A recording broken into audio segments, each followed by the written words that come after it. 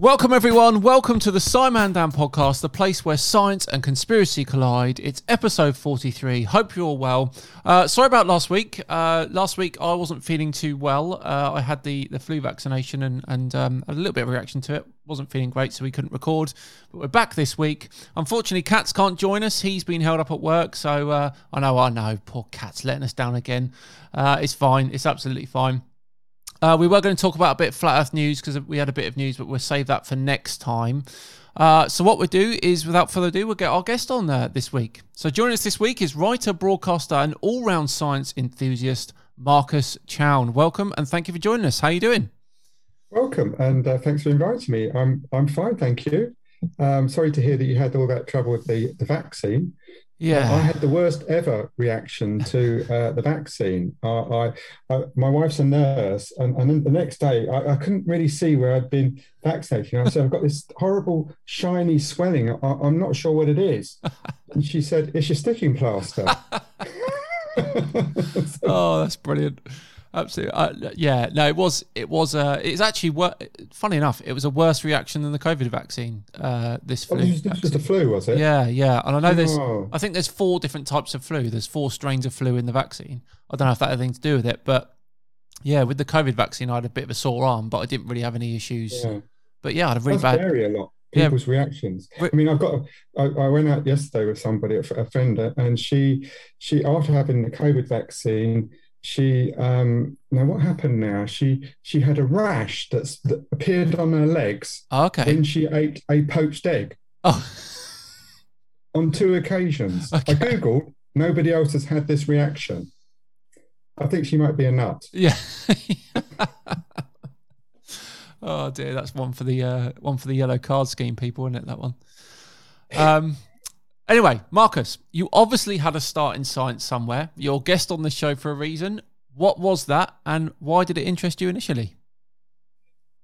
Well, oddly enough, I'd just written an article for the Royal Literary Fund about a photograph that I found at my mum's flat. She's got dementia, and she's kind of agitated, and she's always sifting through her belongings, trying to make sense of them. And a photograph appeared, and it was of my dad when he was 19.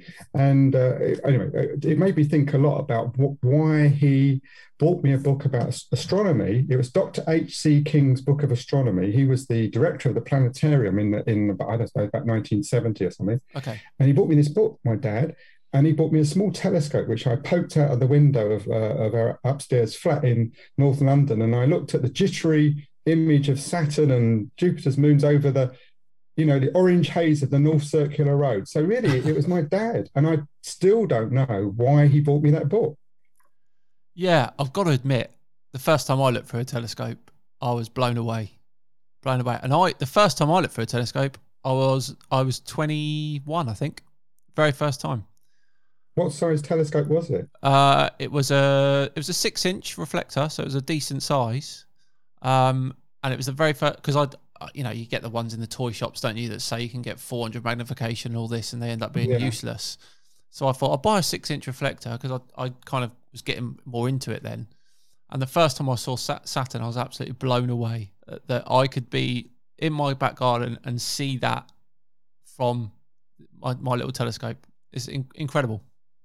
It is incredible. And I remember seeing, Andromeda Galaxy, and that's 2.5 million light years away, the most distant object you can see. And you're seeing it as it was 2.5 million years ago, when there weren't any Homo sapiens around. Yeah. But I mean, I then went on. I mean, again, I've got no idea why my dad bought me that book. He left school when he was 15. He grew up during the war. He didn't have any education, but he bought me that book, and it grabbed my interest. And I ended up being a radio astronomer at Caltech in California. And then I began to realize that actually astronomers hadn't actually looked through telescopes for about 100 years, because once the photographic plate was invented, it's obviously much better at soaking up light than your eye. And basically, astronomers don't really look through telescopes, and certainly in radio astronomy, you record an electrical signal, and it gets, you spent 6 months analysing it, and so the romance of astronomy I didn't get from being a professional astronomer. Yeah. Well, what sort of stuff were you doing there at California with the radio astronomy? Well, that was another mistake. You see, I thought quasars, these are fantastically interesting. We now know they're powered by supermassive black holes. And I got involved with very long baseline interferometry. And we had a big telescope at Owens Valley, which is about 5 miles drive north of Los Angeles in the desert. Yeah. And we would look at a quasar, the center of a quasar, with this 40-meter dish. And then other people all over the world would be looking at the same quasar at the same time, and we'd all record the signals, and they'd be flown together, and they'd be combined on a correlator, which is just like a supercomputer. Yeah. And we would end up synthesizing a dish the size of the Earth. So, the bigger the dish, the finer the detail you can see. But what I didn't realize is that, of course, these experiments took like 6 months to set up, 6 months to produce the data, and then it would take probably the lives of maybe 3 consecutive PhD students to actually learn anything. So one of the things that was discovered was superluminal motion. So people put together their maps they made of the center of a particular quasar over maybe 12 years, and they saw that blobs of matter were being ejected at like 10 times the speed of light, which is an illusion, by the way. Yeah. But again, that took lots and lots of graduate students. So I was a very small cog in a very big wheel.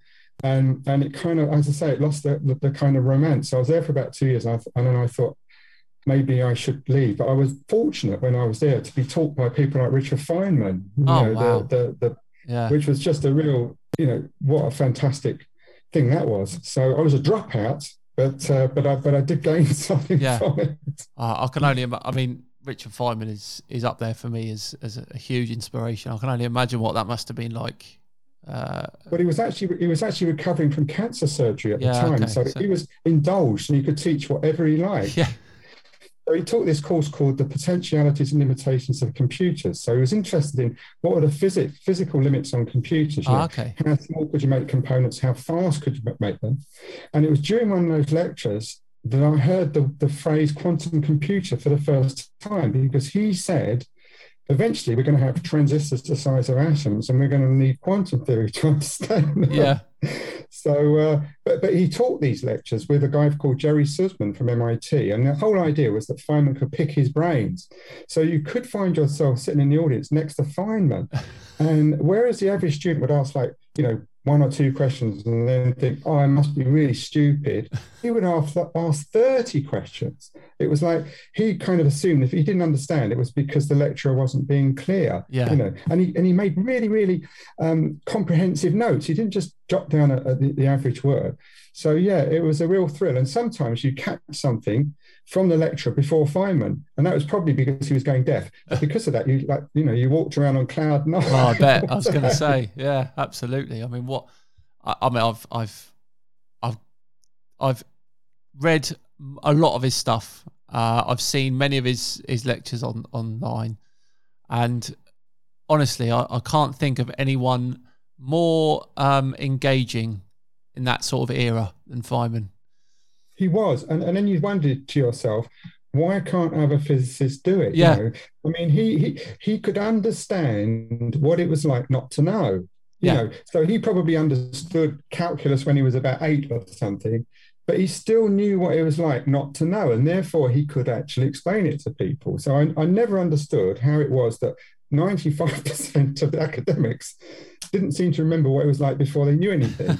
Yeah. and were therefore totally incomprehensible. Yeah, absolutely. Amazing. Totally. I'll just tell you one thing. I did go to one of his lectures where he talked for an hour complete garbage.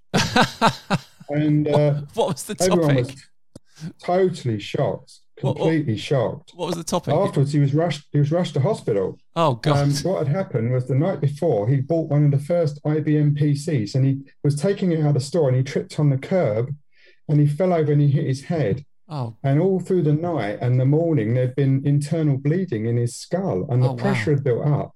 And so when he went to hospital, they drilled 2 holes in his skull, and they relieved the pressure. But when he came back the following week, he was absolutely mortified. And I think he was so embarrassed because he knew that he was talking rubbish. Yeah. But he thought, I must be going senile. And what really annoyed him was that that was so illogical, because nobody goes senile overnight. So, it's interesting time. Interesting story. I've never heard that story. Yeah. Brilliant. Now, of course, the way that I came across you, Marcus, is I reviewed your book, This Centre of Gravity, on the channel, and it really was a fascinating read. Can you tell us a bit about why you wanted to tell that particular story? Well, first of all, I saw you reviewing it, and I was very impressed because I could see that you actually read my book. Yeah, absolutely. And that is surprisingly unusual. Anyone who reviews a book, that is really unusual. Why do you want to write it? I was just interested in gravity. I was interested in the paradoxes of gravity. So, okay. It's the force that we thought that we understood, or we've understood for 350 years since Newton. Yet it's the least understood. We can't. We're pretty certain, because the other three forces can be described perfectly by quantum theory. Yeah. That it ought to be as well, but we don't know how to do it. So there's that paradox that it's the first force to be identified, but actually we still don't really understand it. And then there's the fact that it is so unbelievably weak. I think it's 1 followed by 40 zeros weaker than electric force. So I mean, that is amazing, and yet that incredibly weak force on the cosmic scale controls absolutely everything, because obviously, whereas there are two types of electric charge, and you get repulsion and attraction, so it can cancel out. Gravity just builds and builds and builds, and then on the big scale, it controls everything. So the fate of the entire universe, its origin and its fate is all determined by gravity. This amazingly weak force. So yeah, that's what kind of interested me. Well, I was fascinated by it. I mean, I love the little bits and pieces in it, like where he talked about the Hook and thingy in the cafe, discussing it all and having an argument. I just imagine them in the cafe, like kicking off of each other. It was brilliant. Yeah, they had a bit of an argument, didn't they? Yeah. And Hook was I think Hook was quite secretive, and he said he knew that gravity weakened with an inverse square law. So if you separate two masses to twice the distance, it's 4 times as weak. 3 times, 9 times as weak. And he wouldn't tell Halley. Oh, was it Halley and Wren? That's right. That's it. Halley and Wren. Yeah. There weren't just physicists or scientists. You did a bit of everything. You're an architect. You did all these other things as well. And Halley said, well, I'll sort it. And he got on a carriage to Cambridge to ask Newton. And of course, Newton said, oh, yes, I figured that out years ago. No. The actual problem was what was the path of a massive body moving under the influence of an inverse square force? Okay. And Newton, when he got to Newton said, well, it's an ellipse, which was amazing. No one knew that it had been observed by Kepler that the planets moved in elliptic orbits, but no one had an explanation from first principles. So Newton had got this law of gravity and he could explain it. But then he sort of looked through all of his notes and he couldn't find it anywhere. And he said, to Halley, oh, don't worry, I'll rederive it. And 9 days later in London, Halley got the manuscript that kind of explained it.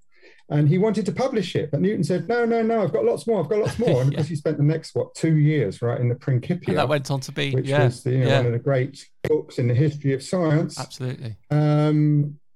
Which made his name, really, So it's incredible that it was the plague year of 1665, 1666. Yeah. When Newton was in lockdown, that he came up with the law of gravity, invented calculus and all that kind of stuff.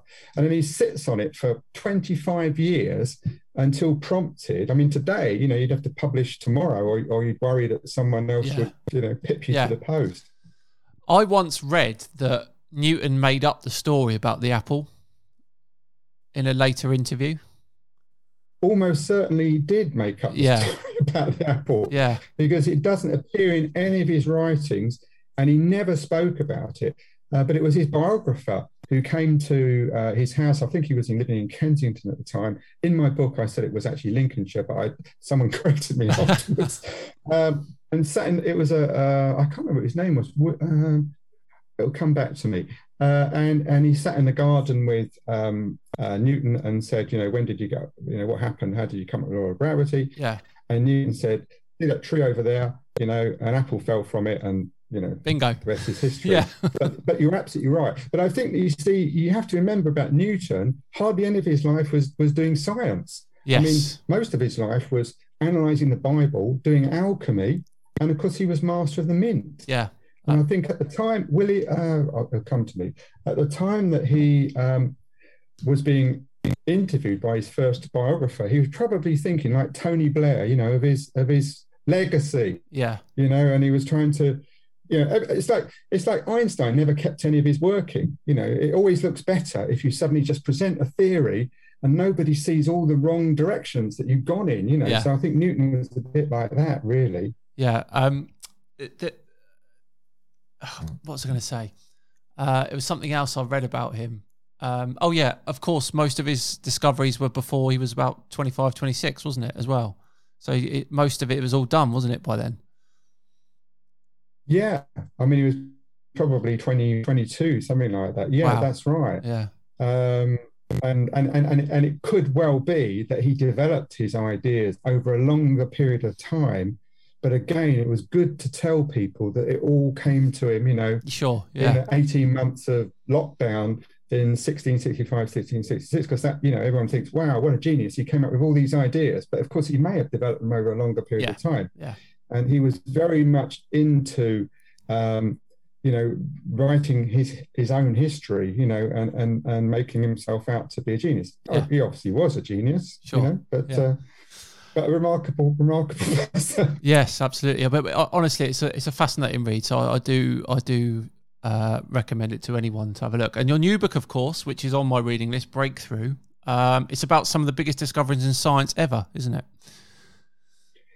Yeah, I was just interested in what I think is like the central magic of science, and that is that you can write down a mathematical formula, on a piece of paper, on a blackboard or a whiteboard, and it predicts the existence of something that no one has ever suspected. Yeah. And people go out and find it. And this is, everything from black holes to the Higgs particle to gravitational waves.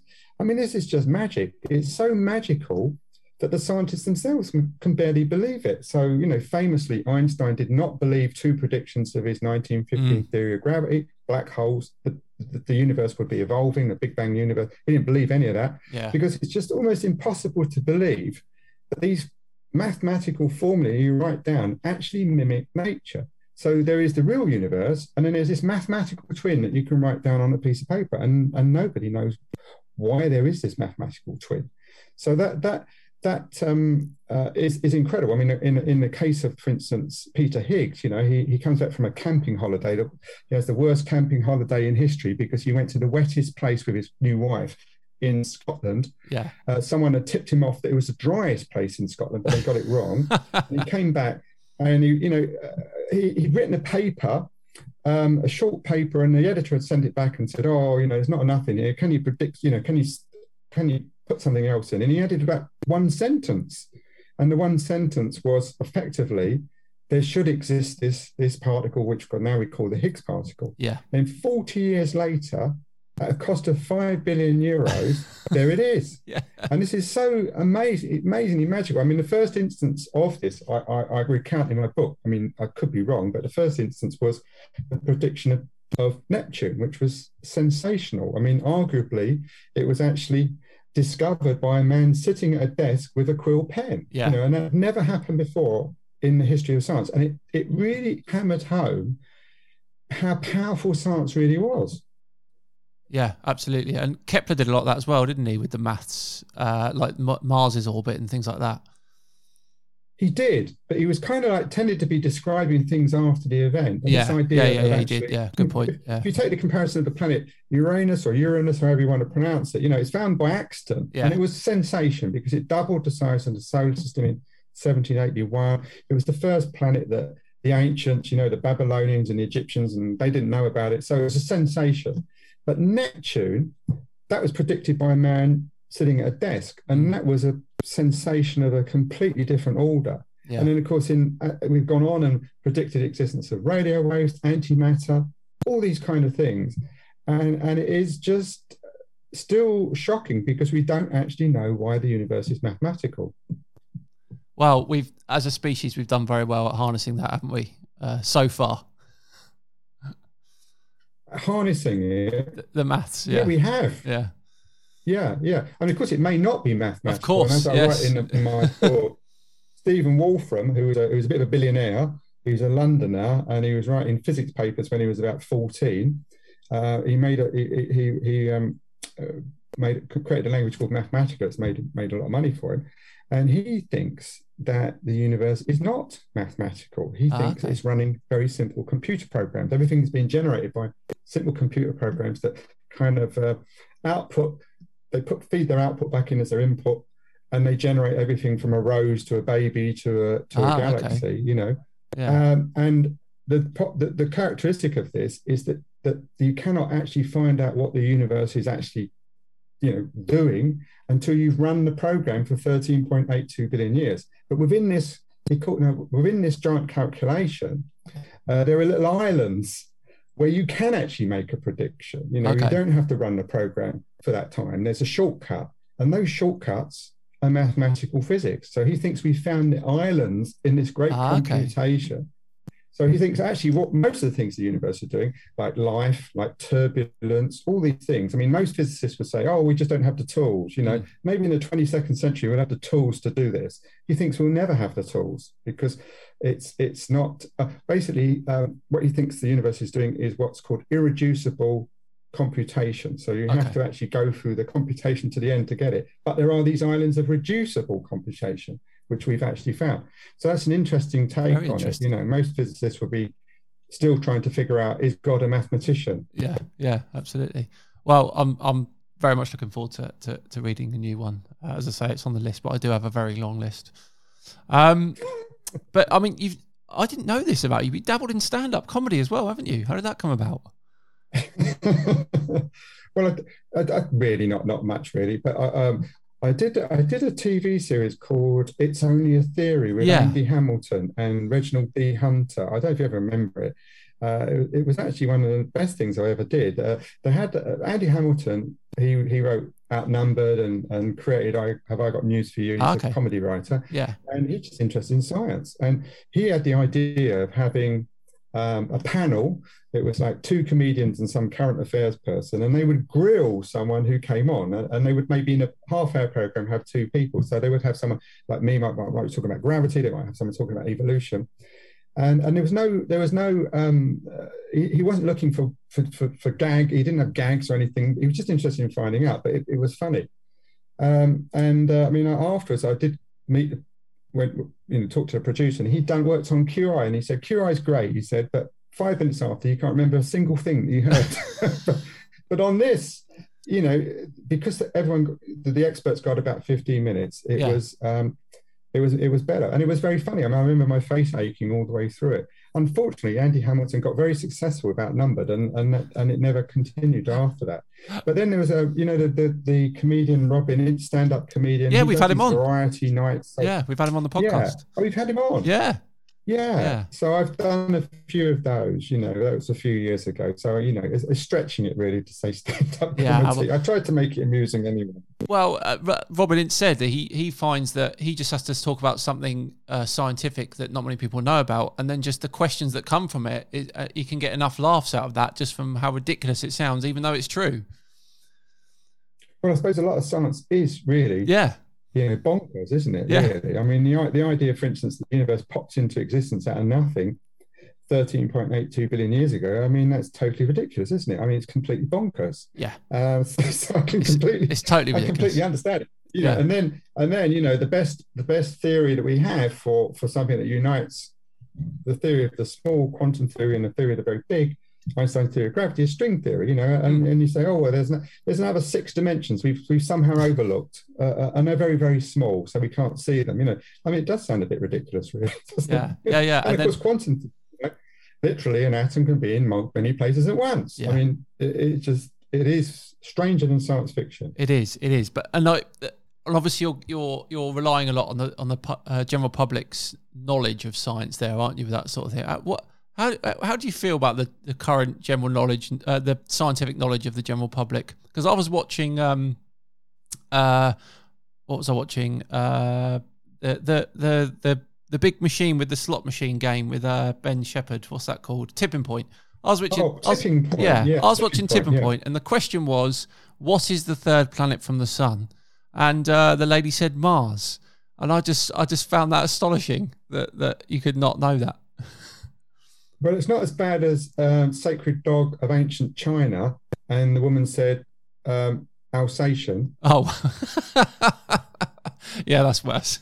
Instead of Pekingese. But so I think you could be right about, but I did University Challenge a few years ago, Christmas University Challenge. Okay. I mean, basically they get famous people. I'm not famous, but they obviously on this program they get a university and they get some old. They had Bruce Thingy, who was the lead singer of Iron Maiden. Oh yeah, Dickinson, and they had Adrian Childs because we went to Queen Mary College in London, and obviously they always got to have an English person, a history person, they need a science person, and of course most science people apart from Brian Cox are not very well known, so I did it. But really, when you've got that spotlight on you, yeah, you come off the program. I thought, God, what happens if I don't answer a single question? That's going to be terrible, isn't it? So anyway, I managed to answer 2, so I was so happy. Yeah. But then you get off the program and all your relatives say, "Oh, I answered 14." And I think, well, yeah, you did, but you had plenty of time at home, and I had a light in my face, Yeah. So I don't know about that, about people's knowledge of science. All I know is that science when I was at school was very boring. I mean, we mentioned astronomy before. I didn't even know that was any way connected to science because it was never mentioned at school, And I read science fiction that kept me interested. I learned a lot of science reading the novels of like Arthur C. Clarke, and most of the kids in my school were switched off by it, and so I don't know. I'd never had any really good science teachers, So I don't want to criticize people because I think they probably don't. And the other thing is when you tell people things now and you tell them about the fun stuff, they say, "Well, why didn't I learn that at school?"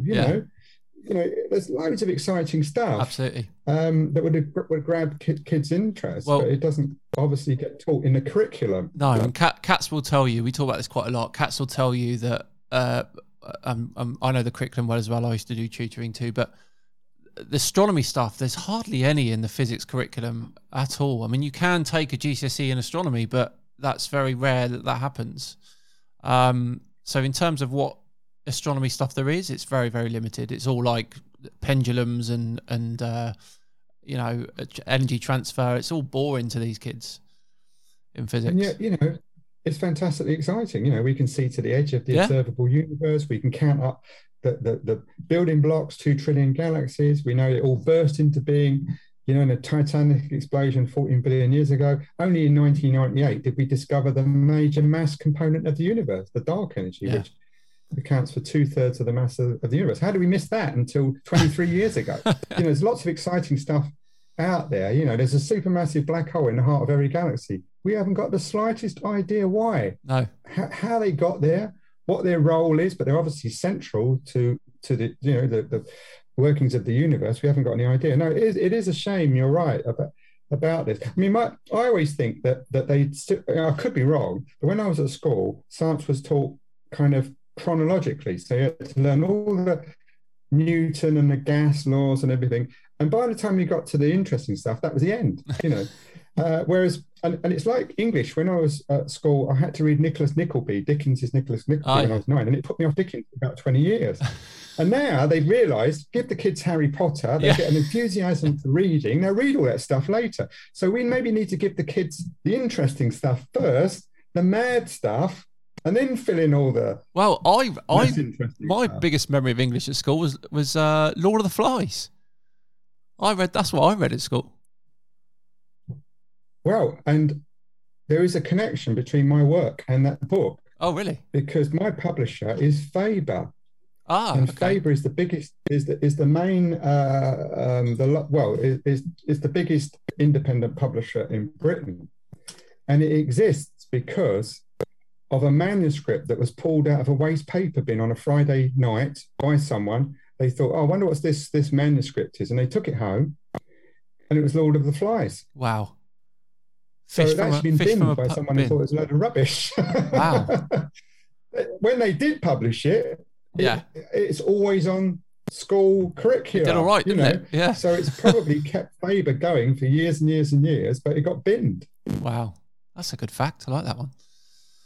Right. Well, normally this is the time where we have a little break, and Cats would we had a little segment called Cat's Curiosity. So Cats would give us a bit of science news, but obviously he's not here, and also he'd work in some way that he's writing a textbook for school. He always likes to get that in there that he's currently writing a textbook. So we don't have to listen to that. So we'll move on now. As with all of our guests, we ask them if they've had an experience with flat earthers, because that's what Cats and I do all the time on YouTube. Have you? Experience of what? With flat earthers? Never. Wow. Never. I've been pursued down the street by people who think that there were no moon landings. I've had that. Yeah. That's a classic one, though, isn't it? Yeah. Is that a classic one? Well, if you're a flat earther, you also don't believe in. You actually don't. Some of them don't believe that space exists itself. So I didn't realise until someone responded to me on Twitter 2 days ago that the person who invented the word space was John Milton, the poet. And there's no reference to the word space before that. He was writing one of his poems and he was trying to obviously think of a word for the universe, and it was space. Then someone said, no, it was Blaise Pascal, but that would have been roughly the same time. So, you think to yourself, my God, surely people have talked about space forever. But no, it was in the 17th century that someone invented the word. Anyway. That's interesting, I guess, because it was a big space. Well, I don't know. I don't know. Yeah, maybe he couldn't think of a word, and his wife said, "Why don't you leave a space for it and come up with the word later?" Maybe. I don't know. But yeah. So Cats and I, we deal with flat earthers all the time on our respective YouTube channels, and moon landing is one up there. They don't. None of them believe in the moon landing either. So it's kind of a given. Some of them don't believe that space exists. So one of their biggest arguments is that they think that space is a second law of thermodynamics violation, because they think that the atmosphere should be sucked off the Earth. And of course, they don't think gravity's a thing. So we can't attribute the atmosphere to gravity. It would float away without gravity. They're right. Oh, they don't believe in gravity. Yeah. So what do you have an educated guess what they think they're attributing the effects of gravity to? I don't know. Something's pushing down on our heads, is it? No, they've come up with this thing called density disequilibrium. So basically, dense things fall underneath less dense things, and that's the force that's keeping. That's their belief on what gravity. Well, isn't that kind of like the Greeks had that idea, didn't they? That they thought that things fell to their right level, and they thought of, wasn't it, earth, water, fire, and air, fall to their level, exactly. So they all thought that these things had an intrinsic position at the place they wanted to be. The earth obviously had to be at the lowest. Yes. And it was kind of Newton who's kind of smashed that idea. I mean, when you think of the genius of Newton, to think that there is a force between every piece of matter and every other piece of matter, and really to that idea of the apple, obviously he may have made that up, but the idea that the same force that made that apple fall towards the earth is the same force that's causing the moon to be in orbit around the earth. So he first of all had to realize that the moon is falling, even though it doesn't look as if it's falling, it's falling. And before that, everyone thought that there was the earth, and then there was the heavens, which were ruled by angels and everything like that. But to think that suddenly a man of the 17th century whose father couldn't even write his own name discovers a universal law that is a law that applies in all places in the universe and at all times. I mean, it's absolutely incredible, isn't it? And then when you think of how unscientific Newton was, because he analysed the Bible, he thought he could turn lead into gold. And the other thing I find about back on Newton off of flat earthers is that he had to invent the language. Yeah. So he had to define a force. He had to define mass, because unless you actually define these things, you can't really say anything. So he had to, we can, scientists today, they can work with all these concepts because they already exist. Anyway, back to flat earthers. Yeah, yeah. Well, I was going to say, social media is a big thing for them, and it's misinformation is everywhere. And I notice you're quite active on Twitter. How much do you see of it there, the misinformation? Well, basically, it's misinformation about COVID, really. Oh, That's at the moment, thing, big time, yeah. really. Yeah. It doesn't matter what you say about COVID. Someone's going to say something mad, Of course. And one of the things people say is this thing about, oh, masks don't do any good, and you think, well, it's a barrier, isn't it? Yeah. It can't do any. Yeah. It can't do any harm. I mean, even if it stopped one virus in 20 trillion or whatever, Yeah. it's a barrier. Yeah. So it can't actually be. So I just don't know. And I don't know. I mean, about conspiracy theorists, whatever you answer, they completely forget what you've just said, and they come up with something else. Yeah, they'll have their own agenda. It's like a moving target. Is that what you find? Absolutely, yeah. Goalposts, moving goalposts all the time. But one of the things, honestly, James O'Brien, on LBC was very interested in conspiracy theories. He did a phone in, and quite a few conspiracy theorists phoned in, reformed ones. So he was very interested to know how they got into it and how they had become reformed. So they got into it this is again most to do with COVID, in a very interesting way. It's clearly obvious that our government lies to us. I mean, we have a prime minister who literally can't say anything that isn't a lie. Today he's lying that he followed all the rules in a hospital where he didn't wear a mask in any photograph, and he was asked repeatedly by doctors to wear a mask. So he's lied about that. So of course the in is, yes, they're lying to us, and then someone, which is true, and then someone comes along and says, yes, but they're lying to us about this as well. Yeah. And then gradually, so you're receptive to the lies, and anyway, one of the conspiracy theorists, he said, James Brown said, well, how did you get out of it? And he said, well, after a while, none of my family or friends liked me, and I realized this is ridiculous, I've got to get out of it. And another one said, which really cheered up James O'Brien, he said, a friend of mine told me to listen to your program.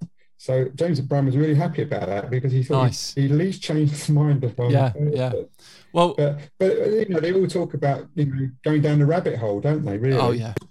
And at the moment, it's very divisive. There were people phoning in whose daughters, sons, parents have swallowed a lot of this. It's a shame, conspiracy stuff. Yeah, and it's really, really distressing. Because they've almost become an outcast. They can't talk to them anymore. And I don't know. It's like the brains of these people get caught in some endless spiral. I don't know what happens. The loop that they can't get out of. Yeah. I mean, it is so weird. We've had a couple of successes. So there's a tiny corner of the internet. Oh, fantastic. Yeah. So our tiny corner of the internet, you've got us, the flat Earth debunkers, and you've got the flat earthers, and everyone's at each other all the time. And there's a couple of big flat earthers that have actually changed their mind. And one of them now is quite active in the anti-flat earth community. So he's making videos to try and debunk flat earthers.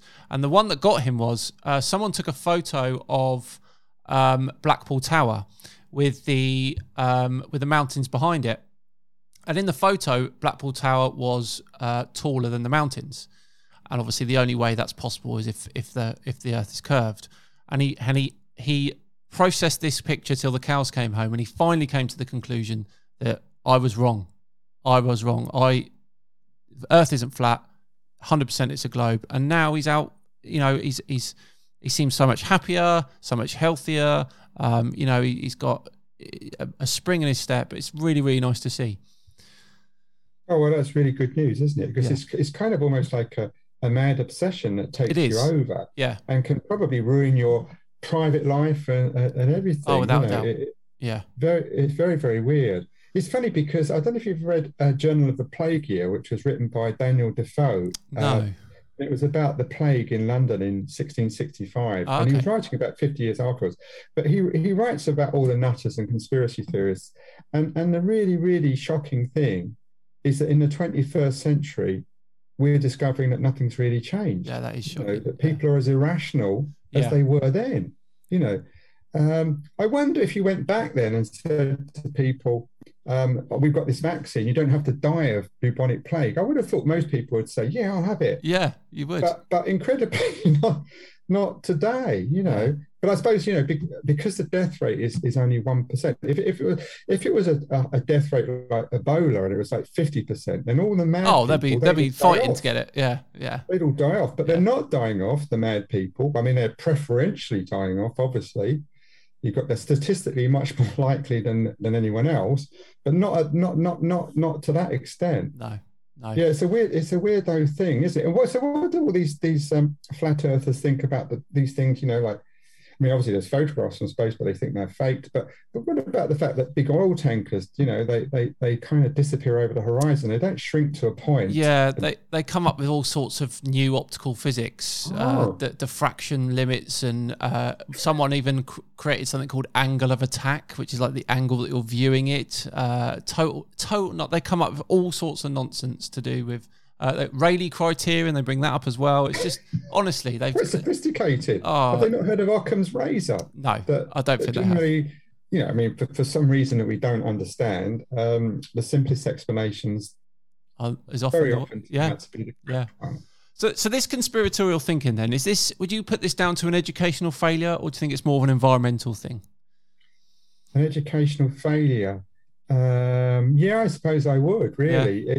It's the inability to weigh information, isn't it? You know, I mean, and also to give equal weight to information coming from sources that are, you know, not equally reliable. You know, so if you listen to someone who's got no axe to grind, who maybe has some background, for instance, in I don't know, in astronomy or geology or something like that, you know, who told you about the Earth, and then you listen to someone who's got no background whatsoever, the chances are that the person who, you know, has the scientific background is more reliable. You know, it's like I heard Nigel Lawson. He was on a Today program on BBC, and I've got no idea, this is years ago, how they even let him on. Because, you know, he thought global warming wasn't happening. He even said that the last 10 years have been the coolest on record. Wow. They were the hottest on record. Oh, yeah. But, and why they had him on, and they didn't have and if they didn't have a climatologist on, there was no balance. But if they'd had someone, who would you believe? It's like, you know, you hear about COVID now. Do you believe a doctor, or you believe some raving loony? But I tell you the really, really worrying thing, and that is I've been for about at least a decade trying to wake people up to what's happening to the NHS. I mean, effectively, it's just being run down and sold off. I mean, that's what's happening. And trying to get people to wake up to this and come on marches or whatever is very hard.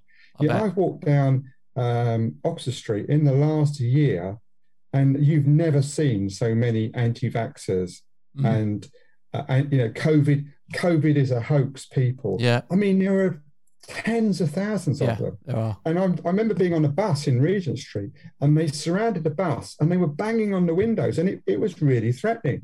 And you think, well, how come these people, I mean, they're obviously angry. Okay, so there's a lot of anger around. There's a lot of anger, but they don't seem to see they haven't spotted who's the source of the anger, you know, who is actually, but they've gone for these spurious things, you know, so it's quite scary that people can be that motivated. Oh, it is. And I remember them all chanting, "Take off your masks." Oh. Well, I mean, but you know, that if they don't want to wear a mask, in fact, that isn't fine, because they obviously can transmit the disease. They're more likely to get it, which means they're quite likely to be in a hospital and overload, you know, the services. But why they would want you not to wear one, I mean, that seems weird. Yeah, you know, I mean, it is weird. Because if it doesn't make any difference, why would you want someone to take it off? Yeah, it's odd. Well, you're like this one. So we exposed one of these anti-vaxxers, a guy called Mark Sexton. He was a retired policeman, and he went into a police station I can't remember what it was now, and he tried opening a police report against the government and the vaccine minister, and he brought to the table something called what he called the Slovakia report, which was something about PCR tests having some sort of microplastics in it that get in. It was a total nonsense. Anyway, one of our guys, he did a deep dive into this PDF file, figured out where it came from, and the source, a flat earther. Really? Yeah. So Wow. so we kind of we basically said, like, listen, mate, you've taken this for a Slovakia port. A flat earther's made it up, and you're going into police stations trying to blooming. But it didn't stop him. Of course, it didn't.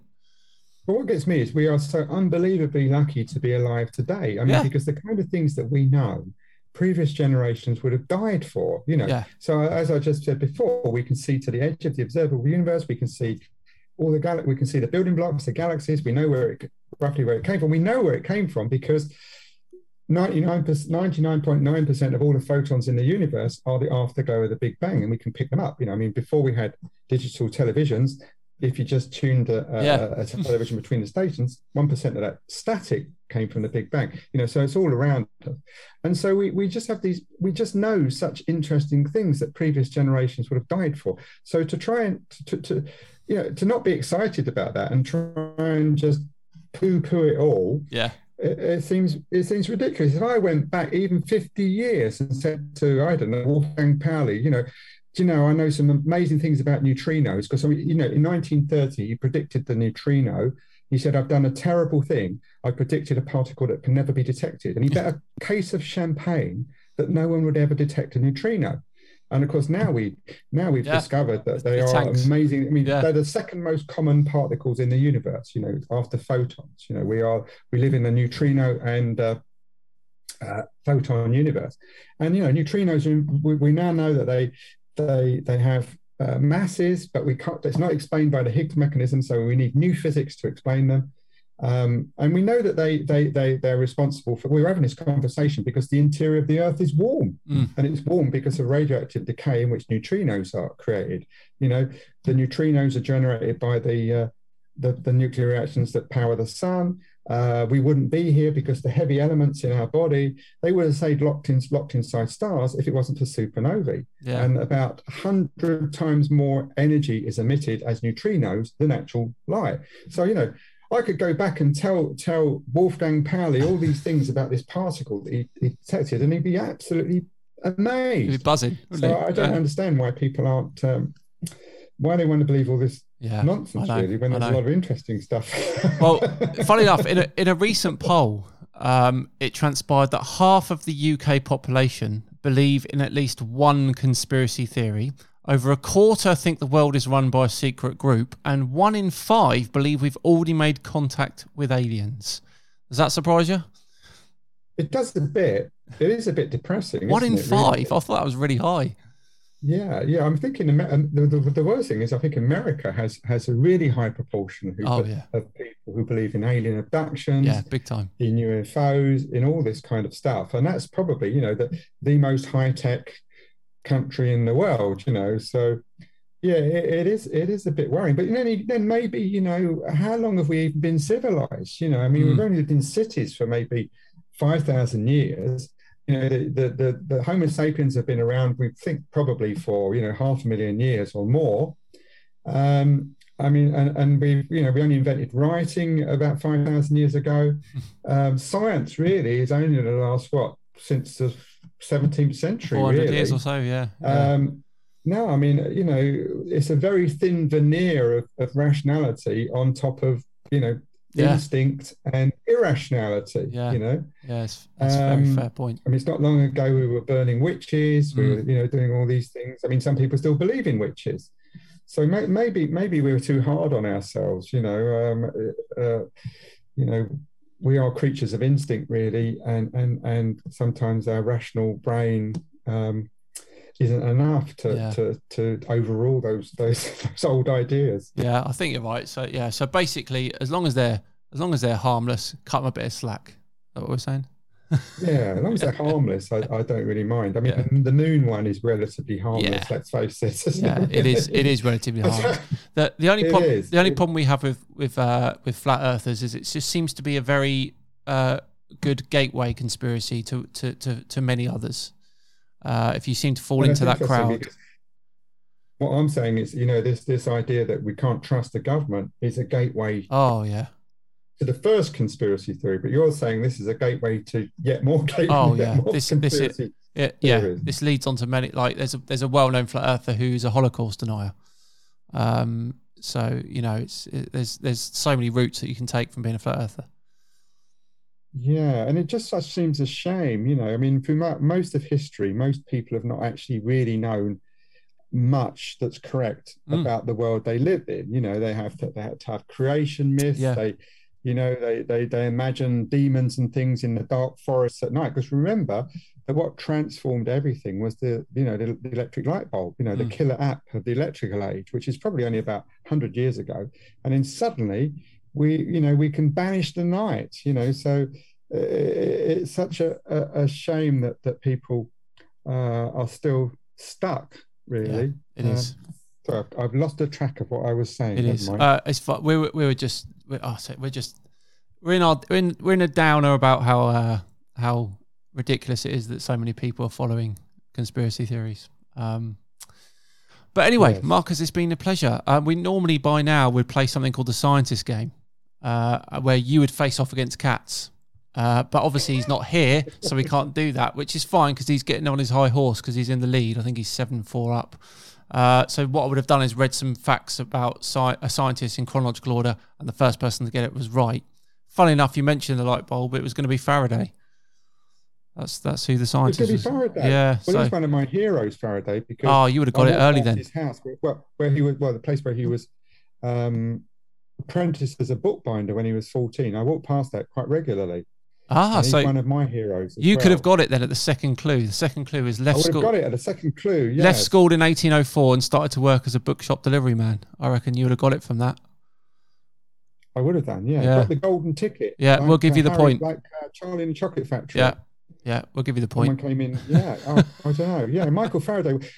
I love Michael Faraday. I got to be in his bedroom the other week. Oh wow. I went to the Royal Institution. I mean, this is another weird coincidence. The Royal Institution was started a long time ago. It's in Piccadilly. Yeah. And sorry, I've just got to make sure my laptop doesn't discharge.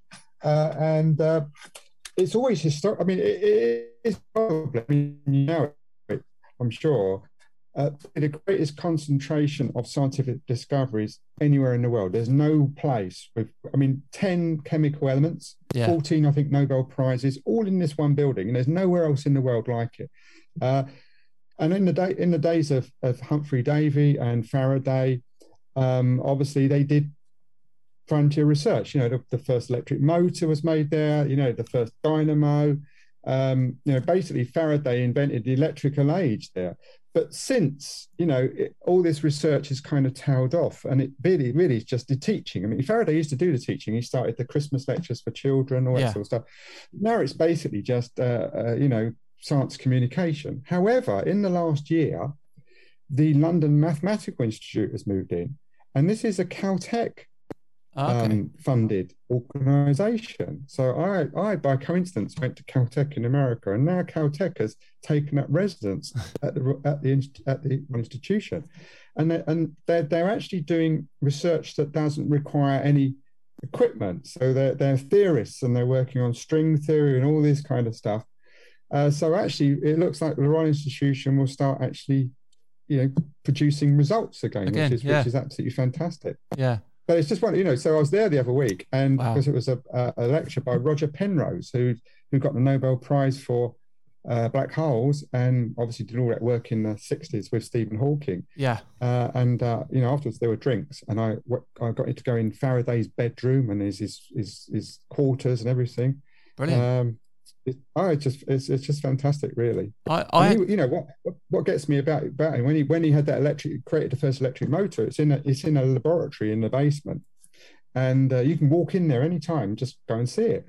And there was this thing whirring around, and outside there were carriages, horse-drawn carriages clattering across the cobbles, And this is like a piece of the future just fallen through like a crack in time, into Victorian London. And apparently Faraday was with his nephew George, and they danced around the laboratory table. They were so euphoric, and they went off to the circus to celebrate. Nice. How amazing that! I just had this weird idea, just the only electric motor in the whole world at that time. Incredible. Isn't it? Yeah. And then he was later humiliated by the scientists of his day because he was self-taught and he had no mathematical background. Right. So anyway, Wow. that was Michael Faraday. That's good. Yeah. I had a similar, honestly, I had a similar feeling. I went to go see William Herschel's house in Bath. And you've seen that? Yeah, you discovered Uranus. You can go in his house and go in his back garden. They've got them like the telescopes used and everything. Brilliant. Absolutely brilliant it was. Oh, well, I got to go once when I was at New Scientist. I got to go to Super Kamiokande, which is in Japan. It's a neutrino detector. It's in the middle of a mountain. Yeah. And they took me into this chamber, and it was the chamber where they detected 11 neutrinos from a supernova. Wow. So the only neutrinos that ever picked up from anything beyond the sun came from supernova 1987A. Wow. And I thought that was pretty amazing. Yeah, that is amazing. Yeah. Awesome. No, I'd love to go to William because Brian May of Queen is the patron, isn't it? Of William Herschel. I think. It was great, but what was sad is there was hardly anyone there. That's what I know. I mean, people don't seem to think. No. They don't seem to realise that it's right there. Uranus was discovered from a garden. Yeah. In Bath. Yeah. Helium was discovered from a garden in Wimbledon by Norman Lockyer, who was observing the sun during a total eclipse, and he picked up helium, which is the second most common element in the whole universe, and he found it from Wimbledon. I don't know. It's a shame, isn't it? Yeah. The most interesting place, I don't know if you've ever been, is a bog in the middle of Ireland. No. Have you ever been to Burr? No, I've only ever been to Dublin. Oh, well, even Irish people do not know about this, but the centre of world astronomy for about 60, 70 years in the 19th century was Burr. Okay. Because the Lord there, Lord Ross, built the Burr Leviathan, and this was the biggest telescope in the world, and it was built before the age of electricity. So his farm labourers used to move it around the sky on chains and pulleys, and he discovered the spiral nebulae. He discovered that the galaxies were spiral. Many of them are spirals. And how many people know that before the Center of World Astronomy moved to Southern California, when they built Mount Wilson telescopes on Mount Wilson, the Center of World Astronomy was a bog in the middle of Ireland. And when I went there, I met the man who was the pilot of the Vomit Comet. The NASA aeroplane they used to train the astronauts. I mean, they took Hawking up a few years ago. The one that goes up in the air, they cut the engines. Yeah, that's how the flat earthers describe the ISS. That's what they say. They film it in one of them. Well, anyway, so his lifelong ambition was to see this telescope. Wow. And I think, God, if this had been in America, it'd be a theme park by now. I have never spoken to an Irish person that knew that this telescope is there. Wow, I didn't know that either. That's fantastic. It was not a good place to do astronomy, but I remember when you go there, all the lawns are actually mowed in spiral patterns. Okay, cool, nice. Yeah, love it. And he was English. He was married to, I think, an Irish woman. I think she had the money, and he fed people during the famine. And so when there were riots and all the English houses were burnt down, his was not burnt down. So okay. Nice. He was. Very good. Yeah. Anyway, Marcus, it's been an absolute pleasure. Honestly, I could chat to you all evening. It's like being at the pub, having a few pints and having a chat about science. Thank you so much for joining us.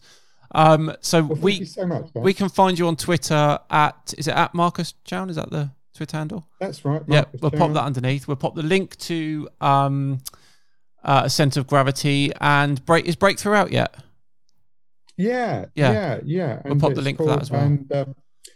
And I've got a website which is www.marcuschown.com. Perfect. Yeah, Breakthrough unfortunately changed its name between the paperback and the hardback because the hardback was published on the eve of lockdown. So every single publicity event was actually cancelled. It was called The Magicians.